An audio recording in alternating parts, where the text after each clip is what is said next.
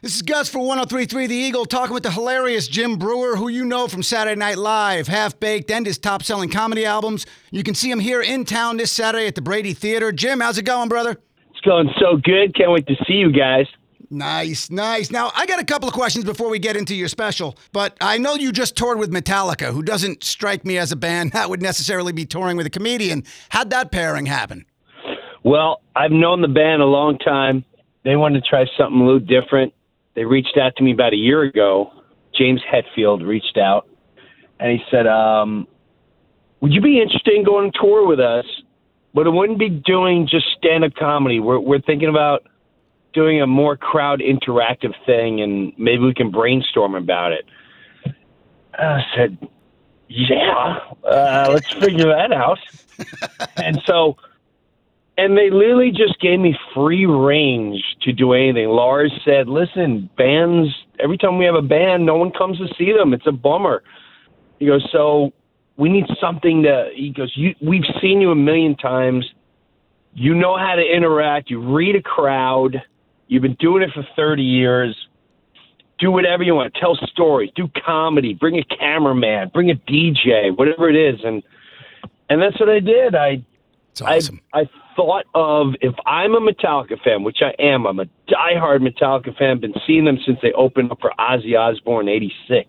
Wow. And I've seen every tour since. And what would I want walking in that arena rather than listen to some band that I can't talk to the guy next to me and I'm waiting for their one radio song to play? and that's what we did. And I got to say, it was extremely successful.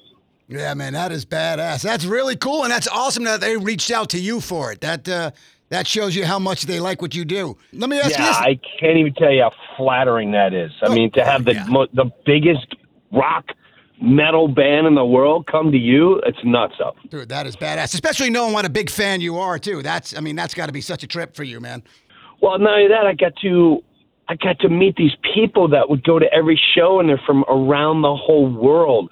So now I'm in touch with what I call the Swedes, the people from Sweden, the Norwegians, I call them the Vikings, my friend Korean James from Korea, and people from Nicaragua and South America. And we became a family traveling together. It really was the greatest gig I've ever done in my entire lifetime. I'm not even exaggerating, on so many levels. That is pretty awesome right there, man. Now, I know you're also a friend, you're friends with AC/DC, but specifically with Brian Johnson, because when he was replaced by Axl Rose a couple of years ago, I know you were getting his story out. Was that something he wanted you to do, or were you doing that just because you were just protecting your friend? No, and I regret doing that terribly. I really do. I definitely tainted our friendship because I put him in a position. And there's times where, as a friend, you really have to control your emotions. And at the time, I was really angry the way it went down. Brian, the way it went down, it really bothered me. And I didn't have any right to put out personal details. Yeah. That he didn't, that's up for him to do, not for me. And so I regret that terribly until this day. But I will say, I feel so much better now that he's back. Oh, my God. Yeah, that's what I was going to ask you is how long ago did you know about this upcoming AC/DC album and the tour that's rumored to be happening later this year? Pretty much as you guys know, meaning the media and everyone else. I learned through you, to be honest with you. That was the first time I heard about it. Is that true, or are you just figuring I've already shot my mouth off dead once? Honest. No. I listen. We keep in touch, family wise, but that moment in time definitely tarnished things with deeper conversations and stuff, and that was so I didn't know anything about this. Everything I learned was what you guys would learn and how you learned it. I hear you. And I've been there, but, your heart's in the right place, but your mouth may not be in the same spot. I know that well. Yeah, it's not a good place. I mean, you feel like you're doing the right thing. And, hey, you know what? At the end of the day, the reason why I was venting and saying the things I said was in defense of a great human being. Right. And I really, there's a small part of me that goes, hey, you know what? Maybe that all had to happen. Yeah. And maybe I was the voice of a lot of fans that felt that way. And maybe in a small way, that's what leads to what's going on today. Who knows? That's the story I'm telling, my man. That's definitely the story I'm telling. Well, I could definitely sleep better at night, I'll tell you that. Now, I know you also put out a musical album, Songs from the Garage, is Jim Breuer and the Loud and Rowdy. Yeah. If you had a choice, you can be successful as a rock star, successful as a comedian, but it had to be one. Which one of those do you go with? You know what? I was going to say rock star.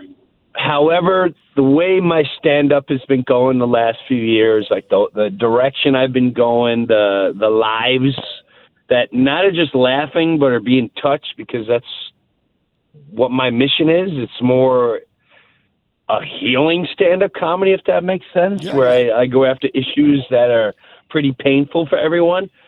That I'd say stand-up. That is pretty awesome. Now, how has your, that brings me to this. How has your comedy changed, do you think, since you've had kids?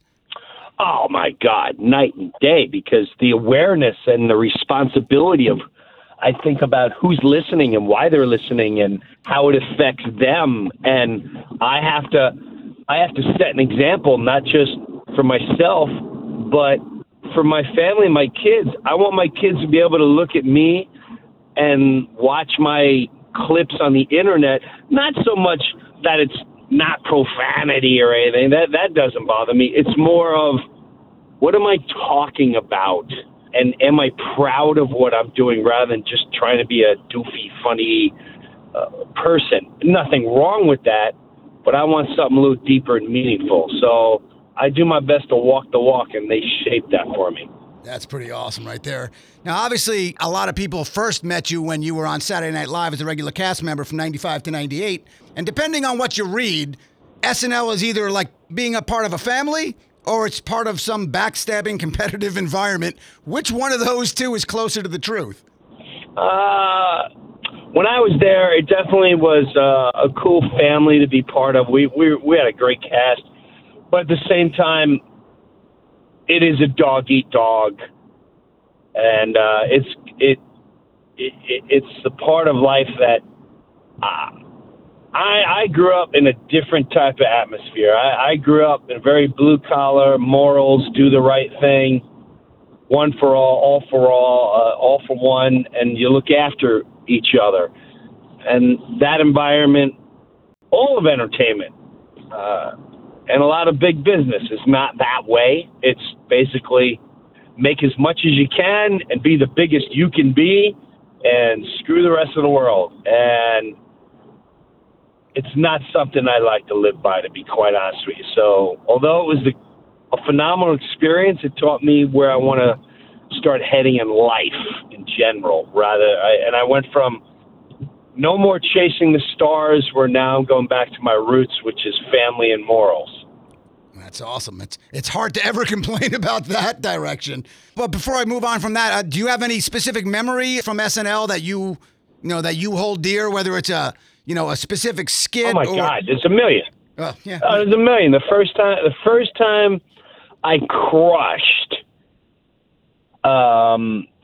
doing Joe Pesci's show. But to be dead honest with you, before I even did that, the greatest feeling in the world was making Lorne Michaels laugh out loud at the table read. And I have to say that those moments, which I did a few times, he very rarely would bust out laughing with anyone.